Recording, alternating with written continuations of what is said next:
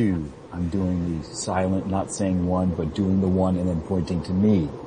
Welcome back to La Magicast, everybody. It's been a while. I know, I understand, but we've heard your cries. We've heard the yearning and the call for La Magicast, so we are back. And yes, we have the original Hall of Fame crew. I've got Alex and I've got Julian. Guys, it's been about a year. Sad to say, yes, but I am so happy that we were able to get this to work. So happy to be talking with you guys about Roma, Serie A, everything. How are you? Great, guys. How are you guys? I'm doing quite well too. Thanks, Alex. How about you, Greg? I am doing well. So one of the first things I want to ask you guys is, you know, we have American ownership and we knew it was only going to be a matter of time before we brought in an American player. So we've got Michael Bradley now. And what do you guys like? Is this, wait, what's that? No, 3 years ago? Okay, my bad. It's been so long. I was going to say, Greg, do you really want me to start on this topic? I wasn't, Do you really want to go there? Okay, so what we're going to do, I'm going to lay out the agenda for everybody that's listening. We're going to do a brief review of last year. Then we're going to talk about the Mercato so far, what we hope is coming after, and then a little bit on Porto, and then the review or preview of the season upcoming. So, Julian, let's start. Well, first off, let me give a little hat tip to Julian, who's been writing for the official site. So congrats to you, Julian, on that. If you want to follow his exploits. But let's start with you. And, you know, again, we want to kind of be brief over this. Everybody knows the story, but I think it's important that we give the La Magicast view on what happened in the 2015-16 season for AS Roma. I just want to say, I mean, everyone knows what happened, so I'll just give my viewpoints. I think that probably is more interesting than just like running through the season. Yep. I just want to say that I think that I'm a little bit more sympathetic to Rudy Garcia than probably any other Roma fan out there. And I think it's because his Roma in his first season, were so staggeringly good that after years and years and years of, you know, being outside of the Champions League and collapsing all the time, like, I really, like, I feel like we owe him a lot for that. And it's sad that he never really seemed to adapt and we never really seemed to figure it out after that. And, you know, we had a few misfits in the transfer window but what he gave us was so special that year. And I've said this before on Twitter and I'll say it again. If Roma ever released like a Blu-ray collection of the first 10 games of that season, I would buy them and I would watch all those 10 games like all the time because that's how like amazing they were. Yeah. So sad to see him go. Necessary change, and I don't think you can really argue with what we've been under Spalletti. The team has been completely rejuvenated, which I for one didn't see coming. So I'll hold my hands up there. I really didn't. I thought we would be better, but I didn't think we were going to be that good. And it also helped that our January signings were absolutely spot on, like across the board. So we've been a joy to watch again. We've been playing some absolutely unreal soccer, football, calcio, whatever you want to call it. And it's been nice. I'm actually really excited to see what the season has in store for us. Alex, your take, 2015-16. I will say that the first half of the season with Rudy Garcia, I don't think I have felt so little for Roma as I did right before Christmas. I mean, I'm passionate about the club, you know, but I think that speaks volume of how bad things were at that time. Yeah. Right. So, of course, I didn't expect Spalletti to do what he did, but I was happy when he came back, and obviously that was the right move. So, I would say that turnaround and the salvation of Roma, it was kind of an amazing experience, and to land at third place after that horrible start is, you know, I would say that it was a very interesting season. Very typical Roma season, you know, painfully, but, you know, some sweetness in there as well. Yeah, we don't really do boring, do we? No. I hate to say it, but I'm gonna say it anyway. Here we go. I told you that this was going to happen. Here we go. I told you that he has no ability to adjust. And you guys, first it was preseason games. You're like, oh, it's just preseason games. Doesn't matter. I said, what matters is we're playing the same thing. We're doing the same thing. We're making the same mistakes, and we're running into the same problems and lack of adjustments. And, in all seriousness though, I mean, Julian, your points about that first season are incredibly accurate. And I think that bought him the time that he had, right? Because absolutely. He did something in order to create that, right? So I completely give him, the time that he was given, and I understand why they wanted to try and see if he could reclaim that touch. But it started the second half of the first season, when he struggled, the team struggled, and he struggled to kind of find a way once teams started to kind of figure things out, and happened all throughout the next season, and then into, the start of last year. And it's unfortunate, and, he had, definitely had moments of where the team was playing extremely well, beyond the first 10, of course. But you could just see, and so when you talk about, that December time frame when it was just like, this team is incapable of getting 3 points, and then they finally pull the trigger after the holidays. I mean, I look at that, and granted, in our conversations that we were having that were La Magicast worthy, but not capable of being recorded, it should have happened well before then. So if you look at it was an amazing third place finish, that probably could have / should have been second if we had mitigated some of those draws and losses towards the back end of 2015. Yeah, and I think I'm going to interrupt you real quick, Greg, because I think this brings a really interesting point, is how many people love Maurizio Sarri and the stuff he's doing at Napoli, which is incredible, don't get me wrong. But if you think about how bad we were and the fact that we finished third, I don't know how you could even argue that Spalletti over the second half of the season wasn't a better coach than Sarri was. I think that Sarri should have pushed Juve a little bit more. I agree. Than they did, and I think that I'm stupidly optimistic about finishing second this year, which I'm sure this is going to haunt me. But very interested to see what this Napoli side can do without Higuain. Without Higuain playing as a man possessed last season. Exactly. Because there's Higuain playing. I mean, he's obviously a very gifted striker, but what he did last year was certainly otherworldly for him. But I just want to wrap up my thoughts on 2016 portion of last year, and then we can move on. And with the naming of Spalletti, I wanted this so badly, but I want to caveat that by saying I didn't honestly think it was going to work out, but it was just completely nostalgia. I just, I could listen to this man speak. I could listen to him speak Italian 24/7, and, and he's him so speak. refreshing too, isn't he? He's so very honest, very forthcoming. That's what I was going to say, is I could listen to him speak about Roma and, Rome as well, because he understands the nut place, the nut house that is Rome. So for me, it was just listen, if he just plays out the string with Totti and they both kind of either angrily or arm in arm walk into the sunset, I would have been okay with that. I mean, listen, I know what he can bring to the table from a coaching perspective. I completely respect that, and he was a genius, during most of his time here, the first go around at Roma. So I had some level of confidence, but, I did not anticipate the kind of performances that the team put together, and how much of it was down to him. So very, very pleasant. Stefan El Shaarawy back into the player that made him a sensation at Milan. That says it all. Yeah. Yep. Sometimes, confidence especially in a striker, is just so key. And he believed in him. He said, listen, I want you to come here, and you're gonna play, and we're gonna get you back. And, he scored that crazy kind of side/back heel for his first goal, right?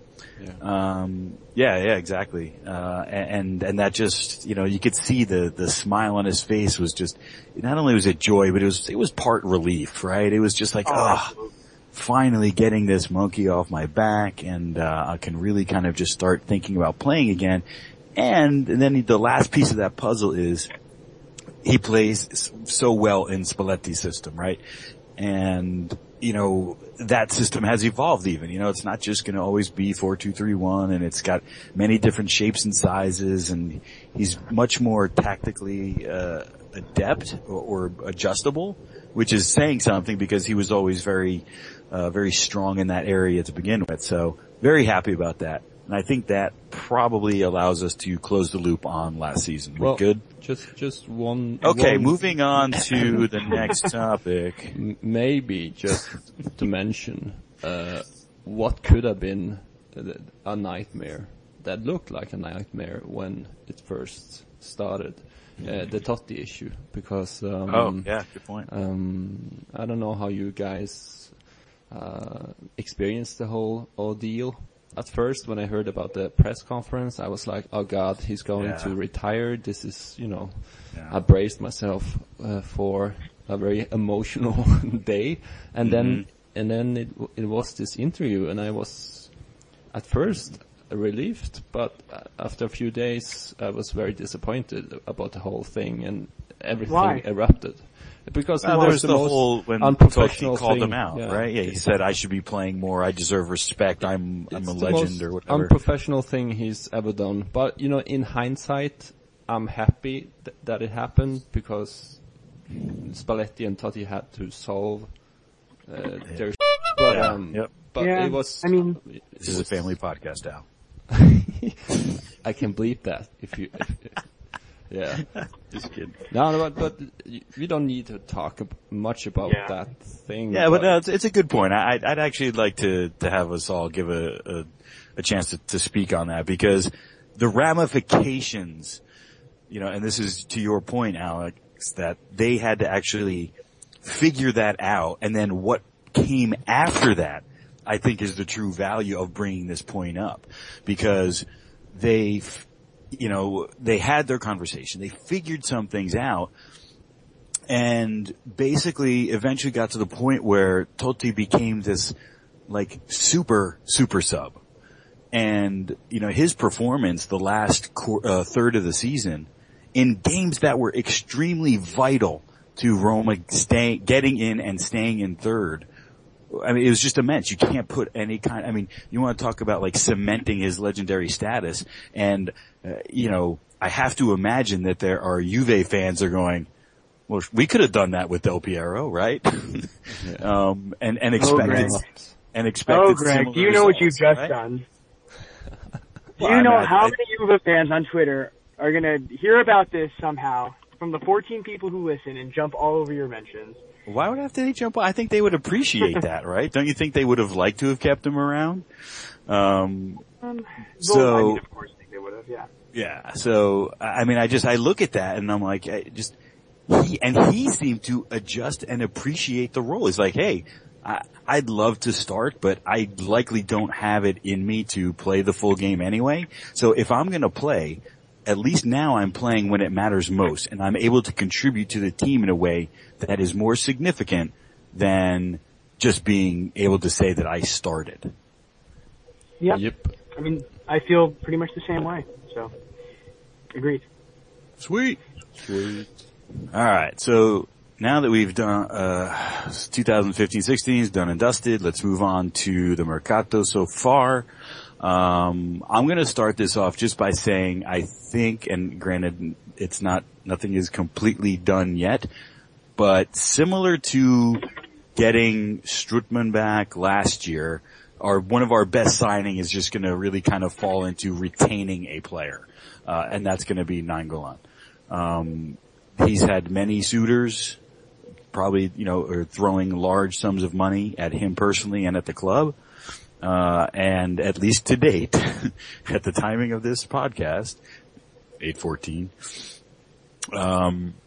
he is choosing to stay in Rome. And I think what that does to the club, what that does to the organization, to his teammates, to the coaching staff, speaks volumes. So even though it's, it's technically, a signing that has to happen still, or a extension or whatever, I think that's a significant move, And in my minds, which this will shock nobody, more significant than the loss of Pjanic. Yeah. I was just gonna say, Greg practically brokered the deal to get Pjanic out of Roma. He was just starting to play well.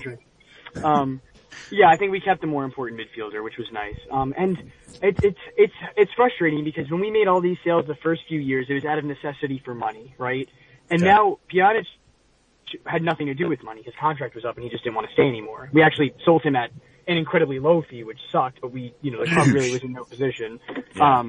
He could have easily gone for, I mean, if Pug was worth 105 million, you would get, Pjanic's stats and, I mean, he resigned due to the release clause. It's like you either get the player to resign or you have to sell. And we resigned him with a 38 million release clause that would give the club 30 million, which 30 million 2 years ago or 1 year ago was a very good slump of money. That's true. Unfortunately, times have changed, though. I mean, 30 million, you look around now, 30 million is what Yannick Bolasie is going to Liverpool for. So, it's sad, but we could have gotten much more for him. But I really have no sympathy for players who leave the club because they want to leave. Miralem Pjanic does not really occupy my thoughts anymore. He can do whatever he feels is best for his career. It's totally his prerogative. But like I've said this a million times, but you see guys like Florenzi out there who lives and breathes and dies for this shirt, and I would be 50 times more heartbroken if Florenzi left. In a way that Pjanic leaving never ever would affect me. So good riddance to him. I hope he finds. Well, I don't hope he finds. I mean, whatever. Yeah, it sucked because he went to Juventus. Besides that's the other piece too. Yeah, it's only who he went to, not like I can't win here, so I'm going to go here. I'm going to force this move to go. Which I mean, I think Totti kind of had the comments about this. It was in and around the Higuain deal. He's not saying that it's necessarily wrong that these players do it. He's saying that they have the right to do it. But he's also just kind of questioning and asking, he's like, well, whatever happened to the people that played, for the loyalty and for the support of the club and for the love of the game. He's like, you have every right to do it.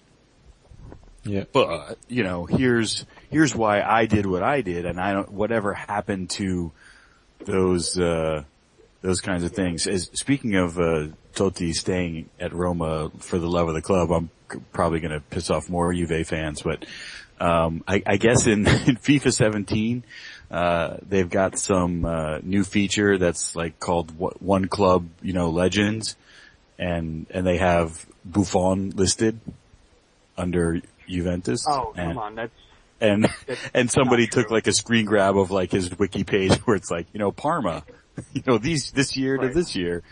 So yeah. Just thought that was kind of humorous. I mean, Buffon, I think all of us love Buffon. He's absolutely a legend. Absolutely. Legend, but by definition, he's not a one club man. Yeah. It's just the way it works. He's not Ryan Giggs. I just thought it was fun.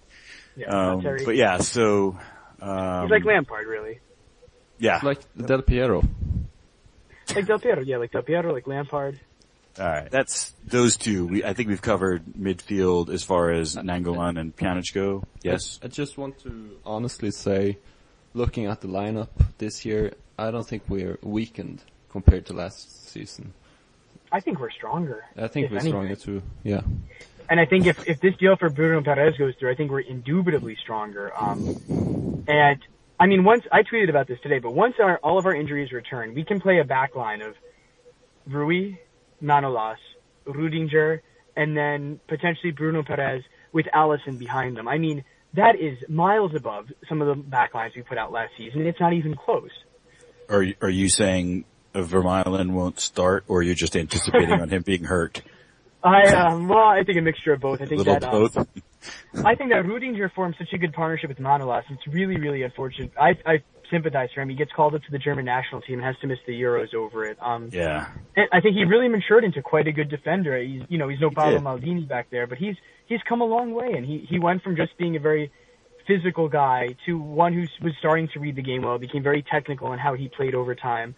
So I expect either, Vermaelen, of course, or Juan Jesus is going to partner Manolas for now.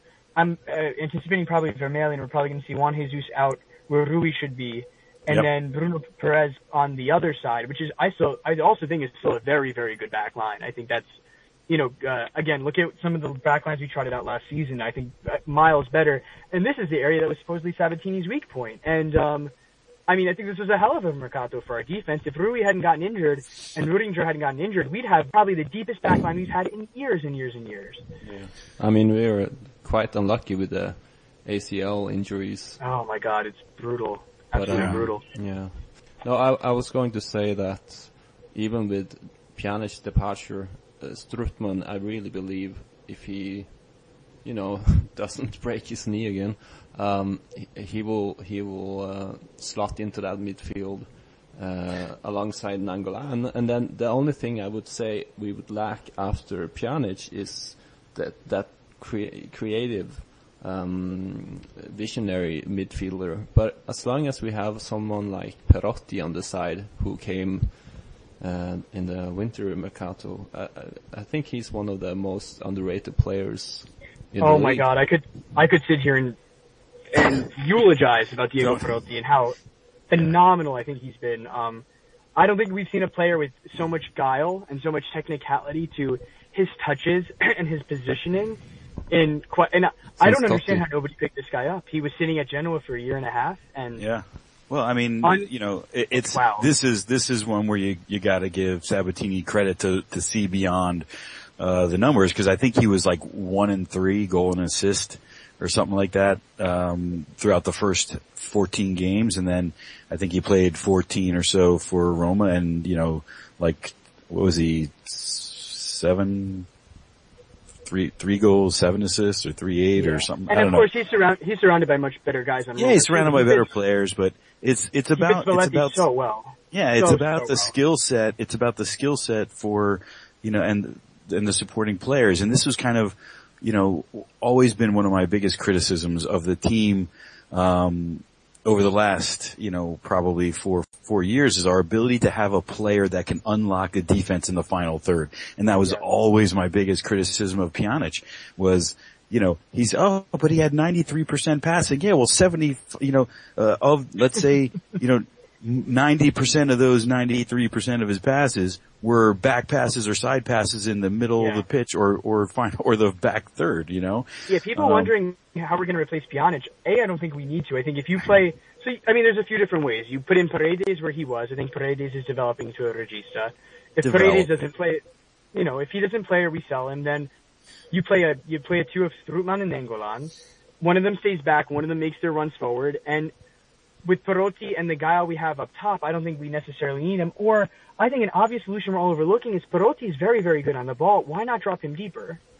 I think we were going to see, and this again goes to Spalletti's credit, I think we're going to see a lot of different looks. And even when Perotti was playing that false 9, he did that Totti role really well, where he was dropping back into the midfield to come pick up the ball and try and distribute out to the wings. And so I think you're going to see a lot of tactical flexibility. And that's, when you look at the players that we have, I think that's going to really play to the strengths. But I want to kind of get back to Strootman for a second.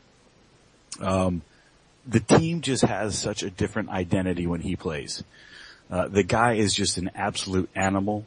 All I have to say is, no, right? That to me perfectly sums up who Kevin Strootman is for this club. You have to explain that one. It's the press conference when, man, I'm really just gonna be not in any Juve fans' favor for this, but they asked him, this was after Pjanic left, they asked him, would you ever play for Juventus? And he kind of just chuckled and he's like, no. There's a definite parallel between Roma's success and lack of success that first year and beyond with Kevin Strootman's injury. So while we can't say 100% of the cause is because of that, I think it's probably understated as to how important he was to this team and the relation between the struggles that they had once he was no longer on the pitch. I agree, and just imagine him being, if he's back where he used to be, just imagine him and Nangolan playing together for a whole season, because we haven't had that yet. Then what that does is that makes, I think Julian was kind of making this point a little bit earlier, the loss of Pjanic, and you can put somebody like a Paredes out there and give him some time to grow and improve. But also at the same point in time, there's that De Rossi guy who can play still. So, I think we're in decent shape as far as the midfield goes. But let's just talk a little bit about our midfield, cause we just talked about 4 guys right there, right? So we have De Rossi, Paredes, Strootman, and Nainggolan. But if we get Perez, then we, in essence, sign, quote unquote, air quotes, sideways, up, down, and under, Florenzi, pretty much gets now moved up and can be used as a midfielder. So now we have, and also we have a fifth Gerson. and yeah, well, I don't know if he's gonna stay. The last reports I read were that he's doing well, but not quite good enough to actually be utilized as much for the big club. So at this he age, will be loaned out, you think? I think he might. It's tough because they spent some money on this kid, but, you also don't want somebody that age sitting on the bench if they don't feel like he's actually going to get playing time. So it'll be interesting to see, but either way, that's another body. But let's take a look at the 5 that we already kind of, talked about. How are we going to get playing time? And I understand we're playing on multiple things, but, do we really have and can we really envision a season with multiple games where Florenzi isn't playing most of those games? Right? Because if we talk about our best possible lineup based on the players we have, he's not in that lineup. I mean, he's our utility guy. He will be, depending on the needs, I think he will be playing a lot of games as a substitute. And when injury and fatigue and all these things and form, I think he will get his chance to prove himself. I think he will play a lot, and that's really what matters. Yeah. This is a guy who, as a right back, even though he didn't always play right back, but he mostly played right back. I think he potted 7 goals last year. And that's pretty phenomenal because he goes forward so well. Which I do think means that he kind of becomes an option, not only, he pretty much anywhere on that right side.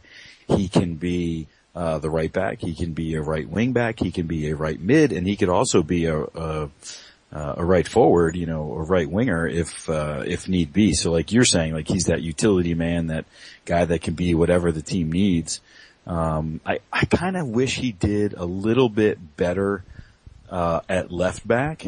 Cause then, again, if this Perez deal goes through, he could kind of be that, sub, on the left side. But during the Euros, he looked a little bit uncomfortable, on the left side, not quite as comfortable as he did kind of slotting into, that right back position. So, but yeah, I'm just curious, like you kind of get used to having a certain place in the hierarchy within a team, and then you bring some players in and you're like, you did an amazing job last year, here's the bench, and that's a bit frustrating as an athlete. Spalletti is a demanding coach, so he will only pick the ones who will give him what he wants, and that's a victory. So yep. What do you think of the other names that we've been linked to in the midfields? We've got Diawara, probably butchering that pronunciation. Borja Valero, who just got hurt. I don't know how severe his injury is. And then there's Tielemans. The Paredes Diawara issue. I think Spalletti said if we can upgrade, we upgrade, he said. Yeah. So when he say he wants Paredes to stay, that's probably because everyone sees the boy got talent. But you never know if they see that and they feel that Diawara is an upgrade. Why wouldn't they try to replace? But the thing for me is that I agree with you, and but there's a few things going on here. I don't see Paredes and Diawara as the same type of player. So if the issue is tactical, then I get it. But what I think the goal here is to try and get somebody a little bit more, like, yeah, Paredes is coming along great, right? And he's certainly moving forward and, improving and this and that, but like, is that the kind of player you need when you're, looking to supplant, remove Juve from the top spot? And that's the difference. Like, the reason why Roma always play this bridesmaid role is that we're adding players who might be, who could be, are just about to be, and they do well, and they work real hard, and they eventually can do become something, but everybody else is adding the already theirs, established, veteran, kind of like superstars. And it's like, from that perspective though, it's like, you gotta give the hat tip to Roma for even competing with some of these teams. Absolutely. I think the only tier 1 team we have in Italy is Juventus. Yeah. Everyone else is a tier 2. It's Napoli, Inter Milan has the resources, but it's Napoli, and Roma is a tier 2 club. And you can't really buy and expect us to buy world-class players. We can't expect the club to develop to a tier 1 club within, a short span of years. But if the goal is to develop, I guess we have to be patient. And, it's disappointing to see our stars leave, but like Manolas, and there's a rumor about Barcelona having first option on Manolas. If we decide to sell, they will have the option to buy him for the price set, I think. But regardless, they have right of first refusal. They don't have to do it, but exactly. If they do, the prices, they get the first chance to buy, and that price is already determined. Yeah, correct. But I think we have to realistically see that Manolas is probably leaving us at some time. I don't think he's a kind of player that will stay forever, because he's that good. And I think when the mind is set to win something, and we have a tier 1 club like Juventus who, let's face it, they will win the league with ease the next years. Maybe we can challenge them if we're lucky. But the thing is, we have players that doesn't have that same relationship with Roma that we have. I mean, they play for the club, yes, but we can't expect them not to be hungry to achieve something greater. And and the argument of keeping all the stars, it's not easy if the players want to leave. And if Manolas say, well, I won't sign a new contract unless you have a clause. Is it better to sell Manolas now because we know that he won't resign? Or is it better to agree on a clause set on 40 million, for instance? This is the stuff the club has to deal with every day. And I think when Pjanic had a contract that was 1 year or 18 months left, the club said, well, we want to resign you. And he said, well, I want a clause. What do? Do you sell Pjanic after 3 kind of mediocre seasons? Or do you give him a new contract with the clause and put a price tag that you would be happy with? And, it's so many variables, stuff you have to, that we as fans can't really comprehend. It's like the most job in the world. Yeah, sorry about the language. And that's why people hate so much on Pallotta. And I'm like, I mean, who wants that job? Complicating it even further is, the stadium was supposed to be built already. Yeah. The amount of BS that they've gone through. How many times has it been approved? Like 5, 6? So, from their standpoint, the ability to have that recurring revenue, from the stadium, would have already started and been in place. So, not by a lot. I mean, maybe, I think this year or last year would have been the first year that it's supposed to have been, in action. Now we're looking at 2019-20 season or something like that. And that's if everything proceeds as planned, compared to, the stops and starts that we've had in the past. So, all these things, to your points, they all complicate things, and they all, have a cost, and not just financial cost, but a cost to the club. So from that standpoint, you look at, we acquired a player for X and we sold them for Y, and Y is like a lot more than X is. Yeah, I mean, it stinks to lose that player, but I mean, that's solid business, right? And we're reinvesting that money. We're not taking it and saying, great, I'm going to go buy a shiny new jet. No, that money goes out and trying to get players to replace. Your points about Lamela and even Marquinhos and Osvaldo, some of these other players that we've sold coming off of good, if not albeit controversial in Osvaldo's perspective, seasons, it's the value that we've gotten back seems to have been kind of, made up from that. So,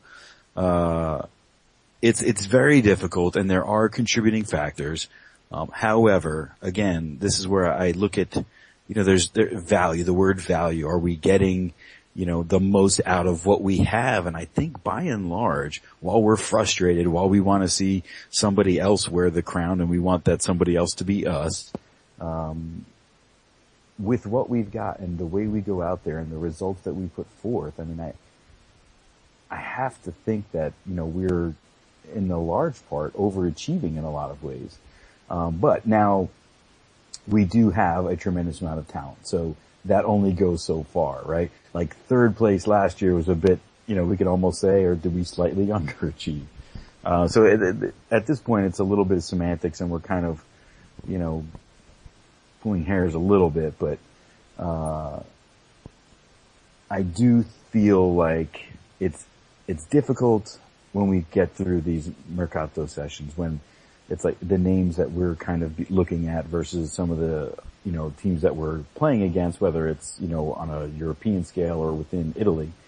But going back to the original point, the getting the player that's more established, like I think Borja Valero is one of those guys, that type of player. Just forget him individually, but the guy that, he's played in Italy a while, he's established, he's a veteran, he has the right skill set for the position that, Roma's looking to fill. The bigger stages won't necessarily frighten him. The bigger teams in Italy won't necessarily frighten him. So, like that, these kind of, like Nainggolan was the same way, right? Getting him was not like, we're kind of taking a risk with this guy, to bring him in and hopefully he develops into something. Like, we knew exactly what we were getting.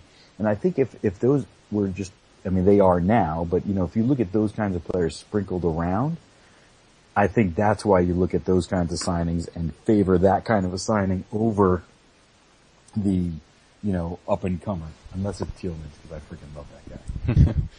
Yeah, I mean, it makes sense that we were looking for someone similar to the brains of Pizarro, because he was vital in Spalletti's system, and it's not a knock on Paredes at all. No, I mean, Paredes is the future, but you want end product.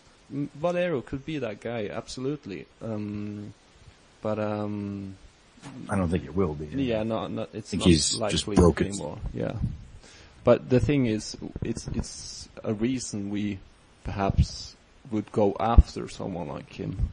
Yeah, exactly. That's why I said, like, you can take him and his name and throw it out the door, but it's more about the type of player, the experience level, obviously with an accompanied in the appropriate skill level to go with it. But who are we talking about? Hey, Eddie. So you should always charge your phone before doing a podcast. It's alright, we had an extremely lengthy talk about the midfield. We talked about the current roster, we talked about the possible, additions of a Borja Valero type. Totally against it. Any other midfield, thoughts in terms of either players coming in, players going out, or who should play and I'd like it to be the way it is. I'd like to keep Paredes if we can afford it, because I think he's going to turn into like a tidy little player.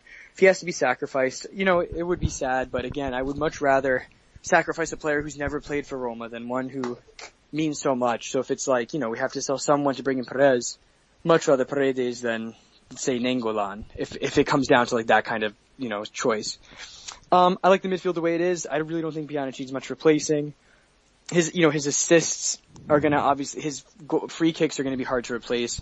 But in terms of like the actual manpower, I think we have the guys who can, we might have to change the style up, but I think we can do it. I think it's possible. Agreed. Yeah, I honestly don't think much has to change. I think while I understand, and again, I don't mean to get on my Pjanic sandbox again, but I think, and you again, won, Greg. I'm not trying to undervalue the power that free kick scoring has, because it's obviously a tremendous weapon. But I think when you look at the loss of Pjanic, that's the biggest question we have in terms of replacing him. And that about wraps up our midfield. Now we're going to move on to the forward line, and not much has really happened in terms of forwards, in terms of movements in the Mercato. The only player that really has been kind of mentioned is possibly Iturbe, moving on. Now, I think the last we heard was that he's staying, so who knows about that, but don't want to spend too much time on him because I really don't see him as being a factor one way or the other. So I think the big question is, coming out of last year, Edin Dzeko was, just had this kind of cloud hanging over him. He just, did not have a great season, missed more than one, empty net kind of goal situation. His touch in front of net has been less than spectacular. However, has a particular set of skills that nobody else on the team does. And he's had a fairly good and composed preseason. So my question is Roma right to retain him, and what do you think he needs to do differently other than finish to have a good season for Roma? Is this open to everyone or specifically me because I missed this? This is open to everyone because we didn't talk about it yet. Oh, okay. We had just started. Well, would you like to go first, Alex? Rejoin. Yeah, no, I mean, the last season for him was such a big disappointment. I can't really see him being. I can see him only improving. That said, with Perotti coming in, I don't see him starting in our best lineup either. So it depends on yes, it was the right thing to do to retain him, because now Spalletti has two sets of styles up front. So yeah, it's a matter of system and tactics more than if it's right to play Perotti or Dzeko. So I'm happy to see him stay, because he needs to avenge last season. Yeah, I think that we really have a very nice deep team in a lot of ways, and I think that we can play pretty much two very different ways up top. Dzeko is the kind of out and out striker that for so long everyone thought Roma lacked, and then he came last season and something was off, no doubt. But I think I don't know, I think it's foolish to write off any player after one season, especially in a new league, especially when he showed so much promising glimpses last year. And I think traditionally he's always done better in his second season as well. I could again be making all of this up. I have no statistics in front of me. But I think that give him another chance. He's adapted to life in Italy. Give him another chance under Spalletti's system. Let him be a focal point. Let him get a few goals under his belt, and let's see what he's capable of. Go ahead, Julian.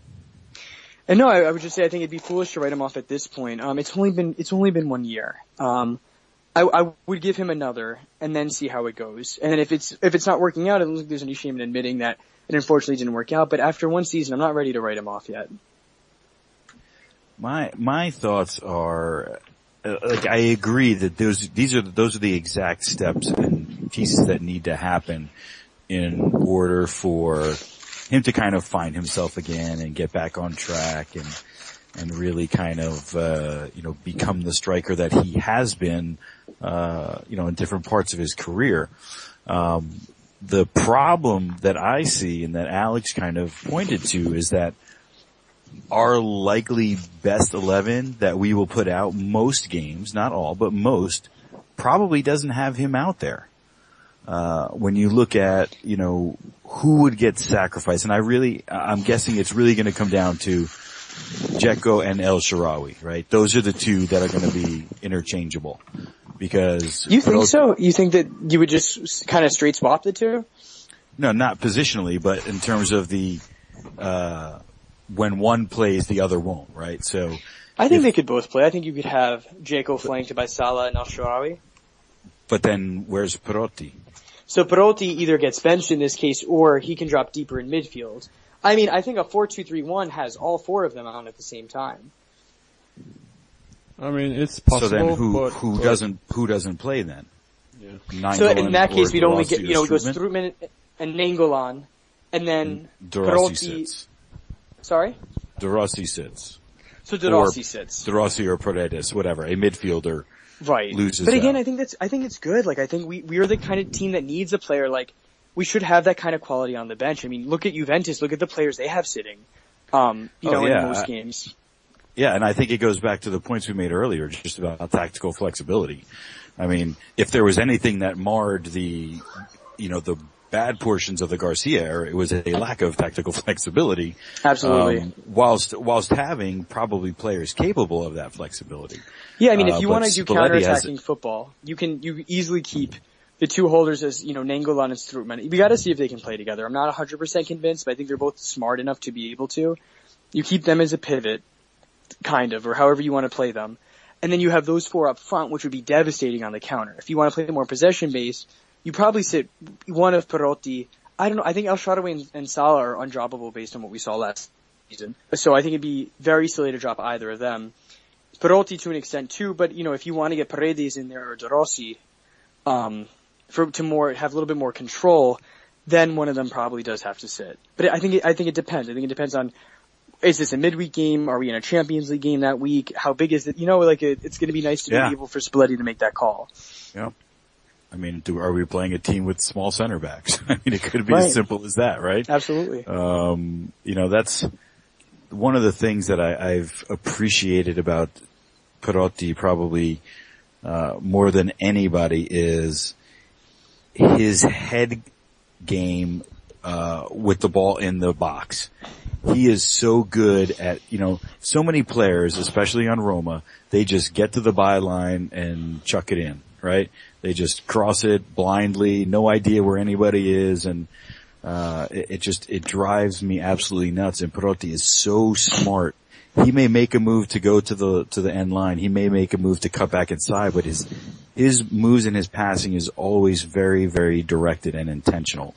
Like, if I have to see Florenzi sky one more ball, like, fucking out of bounds or over the line. This man plays wherever you ask him to play. I know. He'll do whatever you ask him to do, and all anyone does is talk about how bad of a fullback he is. I'm not saying he's a bad fullback. I'm just saying that his crosses drive me nuts. Like, make an adjustment, please. I know. Just one. Crossing is hard. There's a reason so few players are good at it. So, like, that's one of the things that I appreciate about him the most. And so you look at that combination, I look forward to potentially him and Dzeko hooking up, a bit more, this season if they're on the pitch at the same time, because he's just so good. And he's even shown it, especially the two of them actually a little bit in the preseason. They've hooked up on some good, passing plays and. Well, we should talk about that too, right? I mean, how much of Dzeko's bad form is due to the fact that we didn't really have fullbacks who were great at crossing. I mean, I really like Digne for what it's worth, and I think he was very good offensively, but yeah, you have a guy like Florenzi. What's the difference for Dzeko if Bruno Perez is giving him the ball instead? Well, I don't think the problem with Dzeko was not creating chances. He was converting them, so. All right, you know what? I'm going to take back what I said. That's fair. No, you're both right. It's a really good point. Because let's say that somebody was he did not have very many good-headed chances on goal.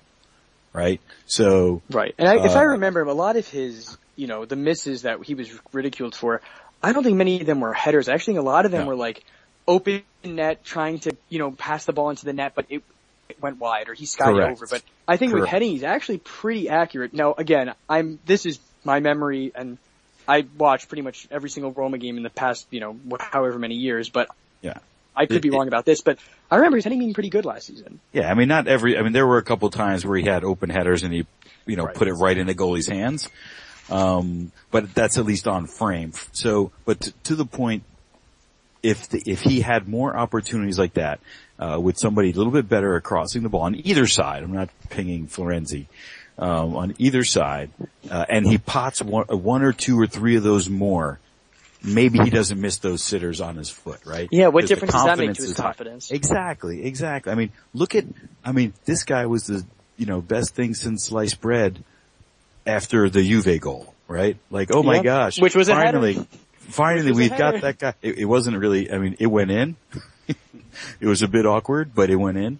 But it was like he had confidence. He had scored a couple, goals early on in the season. We finally beat Juventus for the first time in how many? Yeah, exactly. So there was a lot going, into this in a positive way, and then just, one bad miss, two bad misses, a bunch of games without a goal, or maybe it's because he didn't have a good opportunity, like you're talking about.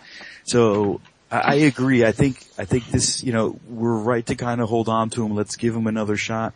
But I do think that we have tremendous flexibility up front, which is why I'm not really upset that we haven't signed anyone. He won the Bundesliga. Let's not forget. He's a player who he's got a lot of history. He won the Premier League as well. That's exactly my He did win the Premier League as well, that's right.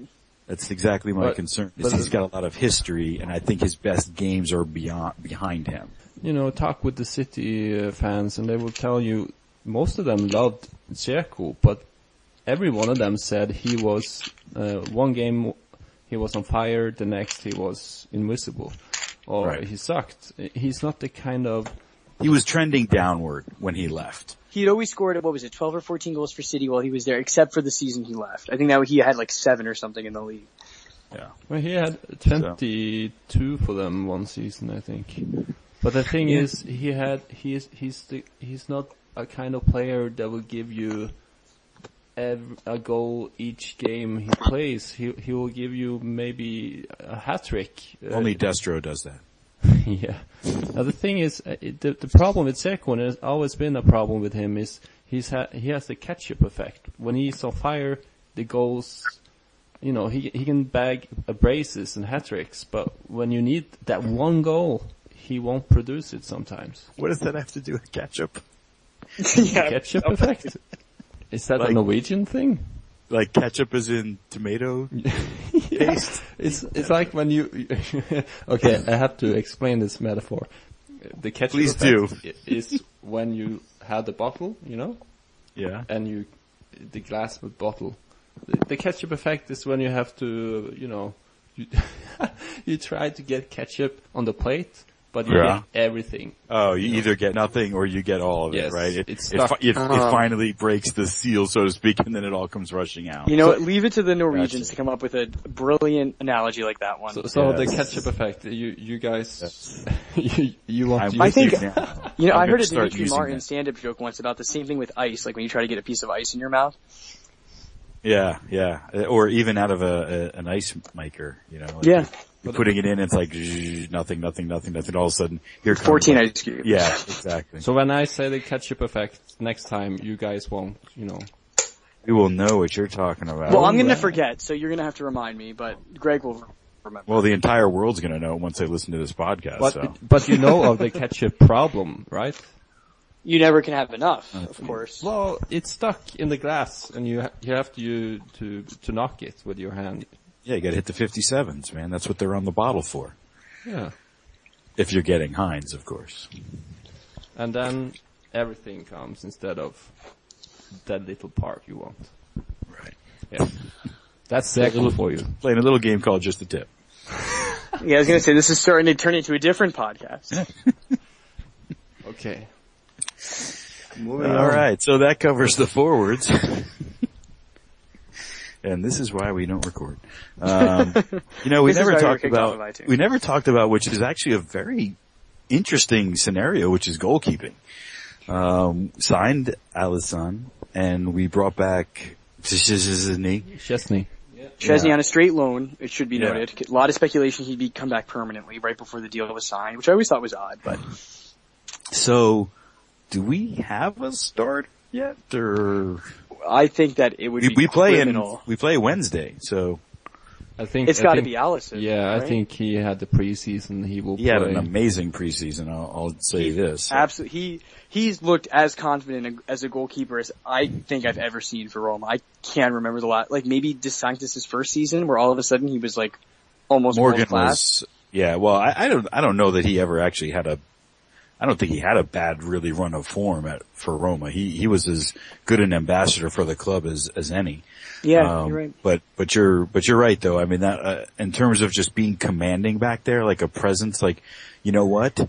Should the defense falter, I feel like this guy is gonna do it. Right. And, credit to Chesney, my knee, last year. Touch my knee. He made some unbelievable saves, but you still kind of in the back of your head had that, there's probably a howler coming, I was gonna say, you with Chesney, you're always waiting for the other shoe to drop. Yeah, and it did. Not very often. I mean, let's face it, he was fantastic. But let's be realistic. For a club like Roma, you need, amazing. You need the goalkeeper that's gonna inspire confidence. And, yes. But this is why I'm so optimistic. I think our backline when healthy is gonna be fantastic. And then to have a guy like Alisson behind them on top of that is also gonna be great. And this isn't like the first year we had Garcia where it was clearly constructed for that, for the short term where it was we brought back Mike Conn, who was, pretty old. Then we had Kassan Benati, and then the left back was we tried Dodo there, and he was whatever. I think Torosidis played, and we're oh, okay. We've acquired two fullbacks. I think Rui's 26 and Perez is 27. That is pretty freaking good for the next 3, 4, 5 years. In theory. So, and Alisson's young. I think he's 26? I don't even think he's that old. He might, 26 for a goalie is still practically nothing. We've seen goalies play well into their late 30s. And we bought him. This is the first time in how long that we went out, we identified a target as goalkeeper. We purchased them, and not a stopgap, not an aging one, not a loan, but we believed in him enough to purchase him. Which is, I don't think we even talk enough about that. It's 24. 24. You can get 15 years out of him. And we got him for what I thought was a very, very good price. I think it was something like $6 million. Yep. Yeah, no, I have been very impressed with what he did in the preseason so far. And nothing, really kind of said or stood out hey, this is not the leader of our back line. Roma's had some goaltenders that managed the sticks okay, but they were not leaders of the back line. Absolutely. Morgan De Sanctis was amazing at leading the back line, right? Yes. Alisson looks like he's capable of leading the back line. Touch My Knee did an average job of leading the back line. We have to make sure he speaks Italian, because you'd imagine that Rui speaks Italian now. Bruno Perez has been at Torino for a couple of years. He probably knows enough in-game Italian if he's not outright fluent. And then, of course, Manolas has been here for this is his third season with the club. Juan Jesus has been at Inter for years.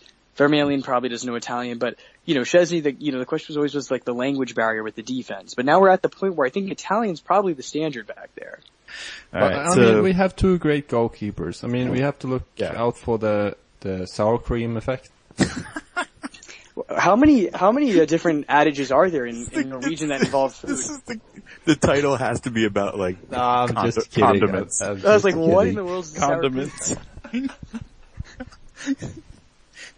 The sour cream effect. We're gonna have to come up with some some kind of analogy that actually works for the sour cream effect. That'll be my homework assignment for the next day. Oh my god. But yeah, I Right, think, so anyway, yeah, no, this is good. I think we're in really good shape. I just hope it's not like, if we do a 1A, 1B thing, that the goalies themselves can be okay with that, right? yeah, we need to have an established, and it's so interesting to see how like different managers stamp their authority via the goalkeeper. I mean, you just have to look at Manchester City earlier today to see what, Guardiola is doing with Caballero and Joe Hart. Yeah, sorry, Joe. Yeah, just kind of, and you know what, but Guardiola has his reasons, and who's going to question Pep Guardiola? He was clearly brought in for this exact thing. So it'd be interesting to see, like, Spalletti, I think, also has earned our trust. If Spalletti starts Chesney on Wednesday, I'm not gonna question him. I think Alisson should start, but if he sees something in training or he believes in it for whatever reason it happens to be, he's earned the benefit of the doubt. Yeah, and the good news is there's no financial motivation, right? I mean, in terms it's a straight loan as far as I know. Yeah, exactly. Right. So it's not like, well, I'm gonna play him because we just bought him. I mean, yes, we did do that for Alisson, but he's younger, so you can make the case like, well, that's more on the investment side. So, I think honestly, he was brought back as an insurance policy in case. Well, I mean, you can make a really good argument based on what you just said that you should start Chesney on Wednesday because Alisson's, he starts for Brazil now, so that's a good, good plus for like big pressure games, but Chesney started for Arsenal for a while. He was on Roma last season as our starting goalkeeper, so he's played a lot of big pressure games in England and last season for Roma. So, and not to be discounted, and I'll let you finish in a second, but if Vermaelen has to start, those two have played together. Also true. And again, if Vermaelen has to start, he's played a lot of big games for Arsenal. He, I think, played a couple of games at least for Barcelona. So, yeah, he did. Yes, more than a couple. But not many for him. He was hurt a lot. So it's interesting. Games. So what do you go with in a Champions League qualifier? Do you pick the guy with a little bit more experience, or do you pick the guy you think is the better player? I could see the argument both ways. I mean, Alisson, I think, is a better shot stopper from what I've seen. I think he's a better goalkeeper, but maybe you want the guy who knows these players. Maybe you want the guy who has the experience on the bigger stage already, and maybe you carefully groom Alisson. 4 days later, they have their season opener, right? So you have the other goalie to play that game, and then once you let them both play, then you can kind of make a decision, especially depending upon the results of the first game, who goes back into that second Champions League game. But oh, wait a minute, right after that, so there's going to be plenty of games in a very short amount of time that you'll be able to get these goalies some work without really kind of feel like you're, not that anybody cares, but that you're offending one or the other. But safe to say, we have two good goalkeepers regardless of who he picks. Yeah, it's a good headache to have. You kind of feel, let's give a little shout out to Bogdan Lebons, who's been, my God, I think our third choice goalkeeper ever since we started doing this podcast. And we've had a lot of goalkeepers come and go. Isn't he? He's still there. He's still there. Did we just re-sign him for like 3 years? I think he probably has a lifetime contract. I think he hangs up his boots when he wants to. He brings just a lot to the club, and there's a reason why they keep extending him. He has value that go beyond his performance on the pitch, and you see Roma doing lots of things like this around the club and around the organization, and somebody like Balzaretti, who was at the club for like a year and a half. I think it was, and then he was injured for. Yeah, so, I mean, and Castan, right, they just extended his contract, so they recognize. Is that official? Have we officially extended Castan? I didn't think that ever actually went through. I thought so, maybe not, but either way, I mean, the fact that they're, in the process of, or whatever, I thought in his, SAMP interview that he had mentioned that he had gotten it, and he wanted to say that he was grateful to Roma for that. Yeah, I think that's a great gesture by the club. So you look at this, and it seems like they are trying to build, they're recognizing and appreciating and rewarding character. And that to me I love that. I love that they are doing things like this, and recognizing people that they just, like, you know what, you're good for our organization. And Labont has to be in that category, because otherwise, why are we keeping this guy? Skorupski could have stayed, or whoever, Svetkauskas, whatever, could stay and be the third string guy. Shout out to Svetkauskas. Yeah, he may not even be on the team anymore. I don't even know, but the point is they could put anybody in that role. but they choose to keep putting him there because he has a piece of value that, makes the organization want to keep him. So I appreciate that. I really do. All right. So last bit here before we close out. Let's just take a look at the season, give a nice little overview, thoughts, expectations. Maybe we'll talk about, all fronts. Give me your all fronts expectations for Roma season, Copa, Champions League. I think the Porto game will be, should we be disappointed if we don't qualify? Yes, we should, but at the same time, we knew this. The second we ended up on third, we would probably be unseeded for the draw. So I think if we get the Champions League, we will get such a huge boost in confidence, I think. And money. Yeah, that can't be understated because so many of the rumors that were attached to they're gonna get this player if they qualify for Champions League. Which means we likely have a B list. That means if we don't and we go to the Europa League, we'll get this version of this player. Yeah, but it's hard to see who else we would sign at this point. I mean, I feel like a lot of the Mercato is pretty much done, so I'm curious to see what signings are contingent. I feel like it's more sales, if anything. You know, if the money comes in, maybe we don't sell Paredes, but if we don't get that money, maybe we do have to. But we have him, if we get him, and it seems like we do, it's initially a loan with the obligation to buy, so we won't have to deal with the transfer money before on next season's budget. So right. That's, and then maybe if we if we finish second this year, we automatically qualify again. We know it's coming the next season, so maybe it's not a big deal. Yeah, but I don't know. Let's. I would say this season without Champions League even.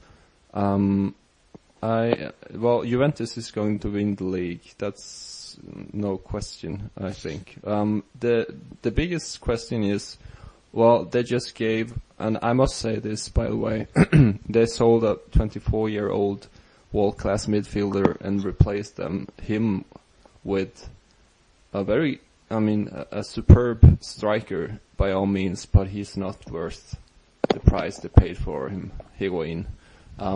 But they gave Napoli all this money, and that concerns me a bit, because if Napoli is smart, they can spend and improve massively.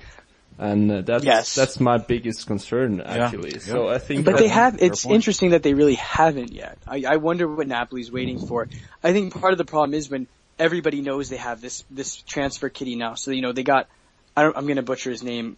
His name isn't Milk, but it looks like Milk. Yeah. Milik. So Milik, who I think is a good striker. They already spent a third of the Higuain money on him. So the question is, okay, now where else do you add to? And is Koulibaly leaving? Is Raul Albiol leaving? Because if these guys are leaving, now that money has to go to just replacing players. They're not even strengthening their squad. So that's a big headache for them to deal with. So I don't know. I'm curious to see. They definitely have money to play around with, and ADL, has made some pretty marquee signings in his time. Can they keep the team that they have and make it stronger, though? That's an interesting question. And I don't know. Yeah, it will be. I'm quite optimistic about Roma's chances for Champions League playoff or second place. But it's between Napoli and Roma again, because when I look at the 11 we have, the best 11, I think it's quite impressive. And every time I see Perotti playing, I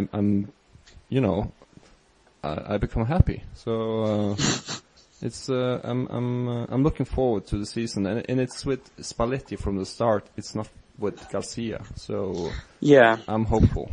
I think that you can write off Inter. I say this every season, but one season they're actually going to get it right, and I think that they have a very, very good roster. And I think Frank de Boer is actually going to be a much better fit for them than Mancini was. Yeah. And they have a good team. It's a good 11. They keep Icardi. Perisic. I'm not a huge fan of Kendreva, but I think he can be effective.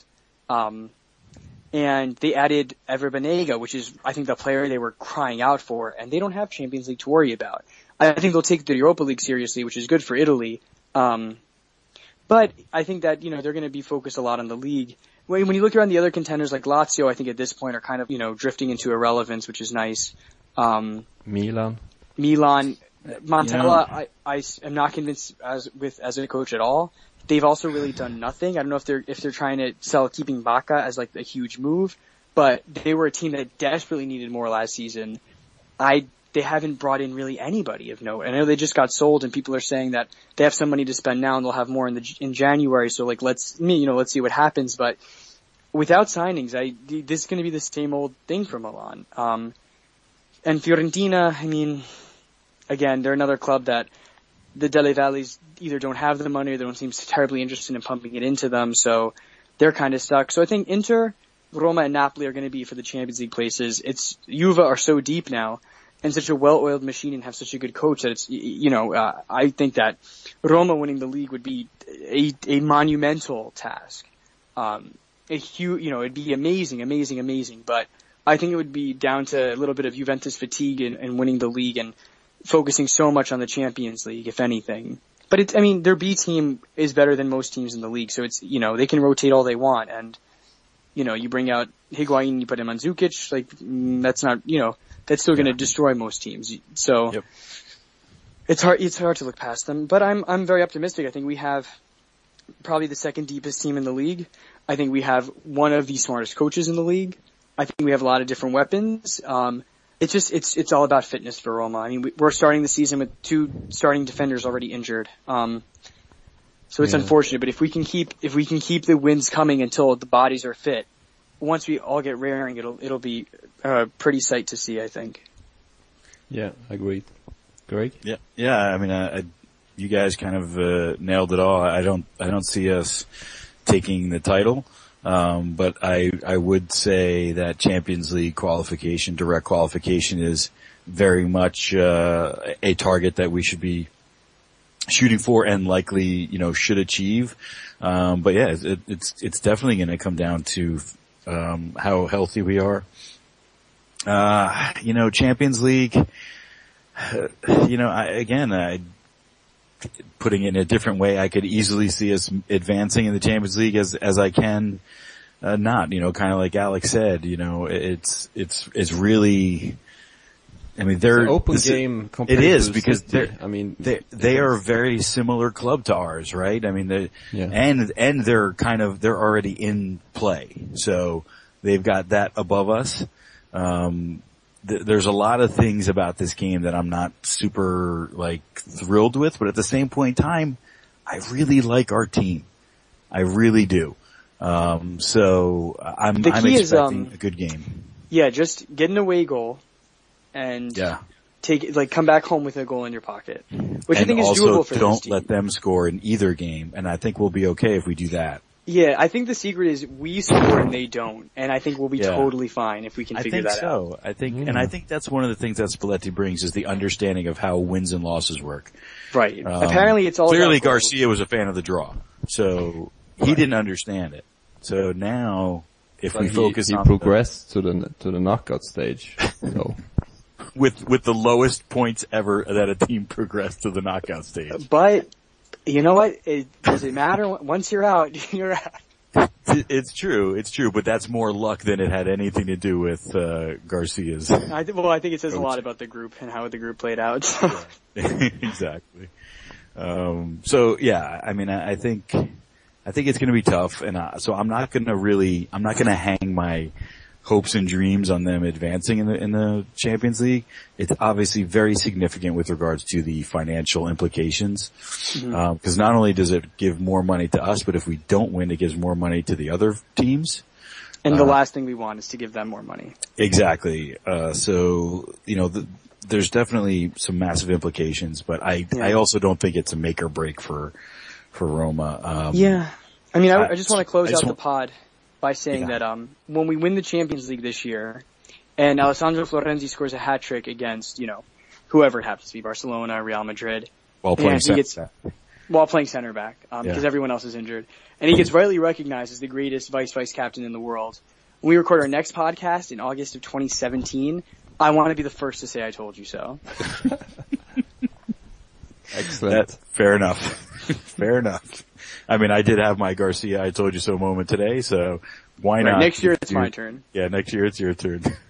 And then Alex, you got 2018, okay?